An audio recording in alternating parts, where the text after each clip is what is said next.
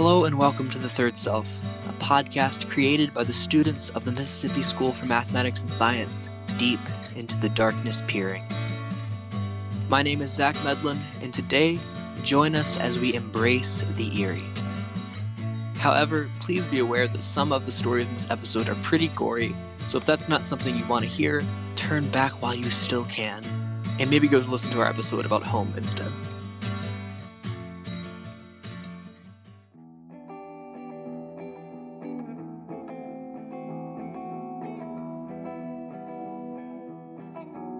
Alex Bozeman is a strong believer of you either kill yourself or get killed, because what you gonna do?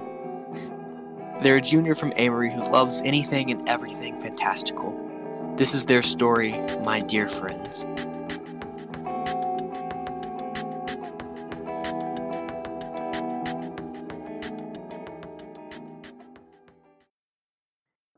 My dear friends, who now lay 6 feet below the ground, never got their justice. Was it a string of murders? Maybe a group suicide. It could have been a murder-suicide. No one really knew. The police never wanted to release such information to the public, so it was up to speculation. The families of the victims eventually got their children's bodies back, and all decided to have what they considered a proper burial for their loved ones. I spoke at all of their funerals, more for the grieving families and myself than the victims. After all, they no longer needed solace. The images of their crying faces remain clear in my mind, refusing to leave me alone, refusing me the right to move on. I've been told not to blame myself, to allow my dear friends to make a home in my heart. But how could I not grieve what happened to them? The families hadn't seen their mutilated bodies as I had. They didn't find them on gruesome display. The star football player, who had been stabbed so many times that his abdomen was in tatters. The class president, hanging from a rope with a large smile carved into her face, blood dripping from her shoes. The school's goofball, with his severed limbs scattered around the small abandoned home I found them in. Even thinking of the gore and violence makes me gag. The small house that protected their bodies from the elements was thought to be haunted. That ended up being the entire reason they were there. They wanted to try and prank me for laughs. Honestly, the only reason that we had become friends was due to our social standing in school. Being the head cheerleader sort of forced me to join them. But that didn't mean they were friendly or even cared about every person's popularity served the group. I quickly became the butt of their jokes, but I never thought anything of it. I always believed they were just harder on me because I was their most recent member. They didn't realize that the invitation they sent me was their last trick, but that's what I would like to call it. They went to the house early to set up their prank and invited me over through text. I expected a pleasant get-together, but found the horrendous remains instead. The reporter that interviewed me nodded and placed her hand on mine. Her eyes slightly watered as she met my gaze, her hand reaching out to clasp mine. I'm so sorry that this happened to you. Don't let it weigh you down. Your friends wouldn't want that. I mean it. Tears began to well up in my eyes. I'll certainly try. Thank you so much. I escorted her to the door and gently closed it. No one could ever tell when I told that story. They couldn't tell that almost every word of it was a lie. I ask myself constantly if I feel remorse for destroying things that those families will never get back. Then I remember that none of them felt remorse for their actions, how one of them lay atop me despite protest. Another reminded me that I deserved nothing more than death, and the last one treated me as his personal punching bag. I know they did not pity me, and the fact that his abuse didn't stop until they were gone told me so. So I killed them, all in the ways in which I was used by them. And when the memories of how I destroyed them came to mind, I tremble with excitement. I originally tried to convince myself this was self-defense, but I know that in the end, it was a release of internalized rage. This could be my first and final act, but I know that others deserve punishment. The sense of elation that fills me when I think of how I could be the one to deliver this punishment always makes me smile.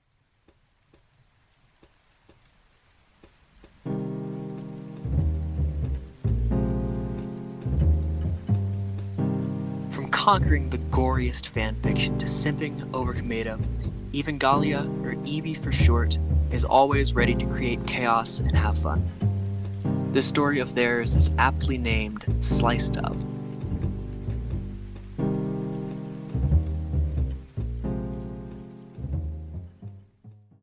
In a haunted elementary school, the stakes are high, especially when the ghosts of little children are trying to kill me.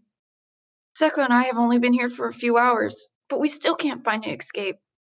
The front doors are locked. The windows are glued shut. Some classroom doors won't even budge. Unluckily for me, I felt wrong on my ankle and have been forced to hobble around. I don't want to be in this unforgiving nightmare anymore. The empty hallways creak and groan with every step. Seko, being wise, chose to go to the restroom alone. However, that was little over an hour ago. Now, I'm forced to look around this stupid school for her by myself. I walk, or limp I should say, down the hall, until a turn reveals a bizarre scene that even a place like a collapsing elementary school shouldn't have. A rotting scent overwhelms my nose. My eyes barely can see the horror of sprayed organs splattered across the wall in the dark. A thin, white spine lines down the center, driven into the drywall, as if the body was smashed into the wall at high speeds. Whoever, or whatever it was, it's no longer recognizable in the blood-splayed spatter. Seko, come on, I just want to go home. I scream into the darkness. The only reply is a steady creaking from the science lab. Really, Seko, hide and seek. We are high schoolers trapped in an elementary school. That doesn't mean we should act like elementary schoolers. Now is not the time to be doing this. I make my way over, pushing the door open. I see lines of tables covered in outlets and gas pipes. Seko, please don't make me get on my knees and search for you. A little giggle rings out from under one of the tables. Seko, this isn't funny. Silence falls upon the room. A gentle draft pushes the door closed. I begin to make my way out until I hear a deep voice whisper, "Please, don't leave me here." Who are you? A large mask crawls out of the shadows. A boy. He seems sad, tortured. He chuckles to himself. Sorry for scaring you. I haven't seen anyone here in a while. Yeah, it's okay. This whole place is so weird. He slowly drags his feet towards me, nice and steady. What did you do to your foot there? Oh, I fell wrong. I see. I'm sorry about that. But it doesn't matter in the end. He starts to get a little too close for comfort. What do you mean? I spit out. He chuckles. It's either me or the school that kills you. You'll die either way. In the end, everyone dies here. There is no escape.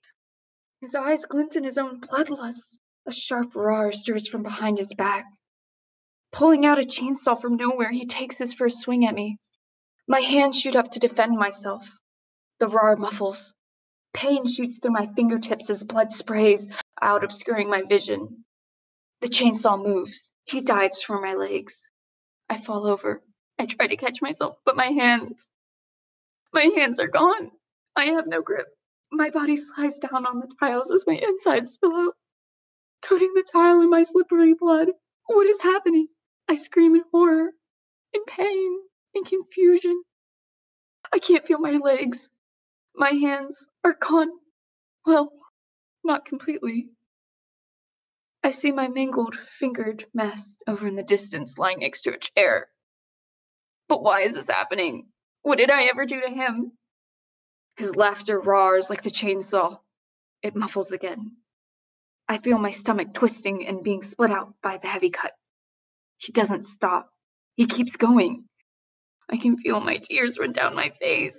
Where is Seko? Seko, please! Please help me! His laughter and the chainsaw laughter becomes one in my ears. That's all I can hear. Then silence falls. The roaring cools down. You sure you're not the reason they say to never stop a chainsaw with your hands? You pathetic idiot! You weren't even that fun. You'll die of blood loss here on this cold tile, and I didn't even get to enjoy your death. Man, you were too easy to kill. I'm surprised. His words fade out in my ears. I can't make sense of it anymore. I can only feel the beat of my heart slowly leaving me. Ba-dum, ba-dum, ba-dum, ba-dum, ba-dum, ba-dum, ba-dum, ba-dum. Gracie Rowland is a senior from Columbus and two-time contributor to The Third Self, who describes herself as ambitious, outgoing, and self-aware. This is her poem, At Least Demons Tell You Their Name.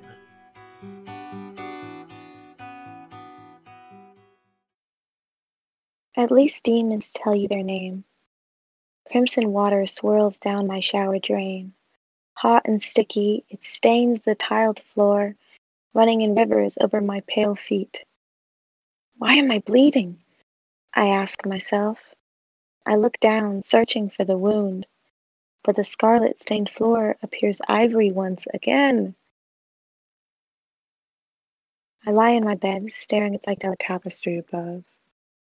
The pattern starts to swirl as it grins at me and its lumbering ego, sealing into fall as corners march forward in symphony.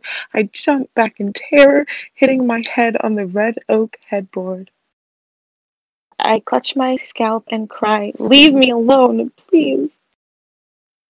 No one answers. I sit in my backyard, knees to chest, hands over ears. I shake and scream and cry, but ghosts of memory refuse to capitulate. Voices surround me in a glimmering cacophony, voices I forgot existed. Why are you haunting me? I spit out, eyes angry and terrorized. No one answers. At least demons tell you their name. The anonymity of ghosts scares me most.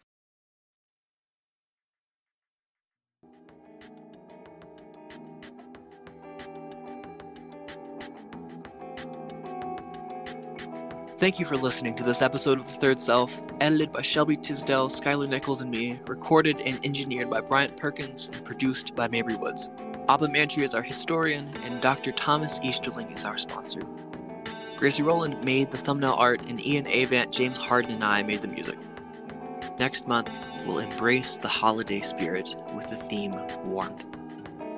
Find us on Instagram at the.thirdself and contact us at thethirdself.msms@gmail.com. To learn more about MSMS, please visit www.themsms.org.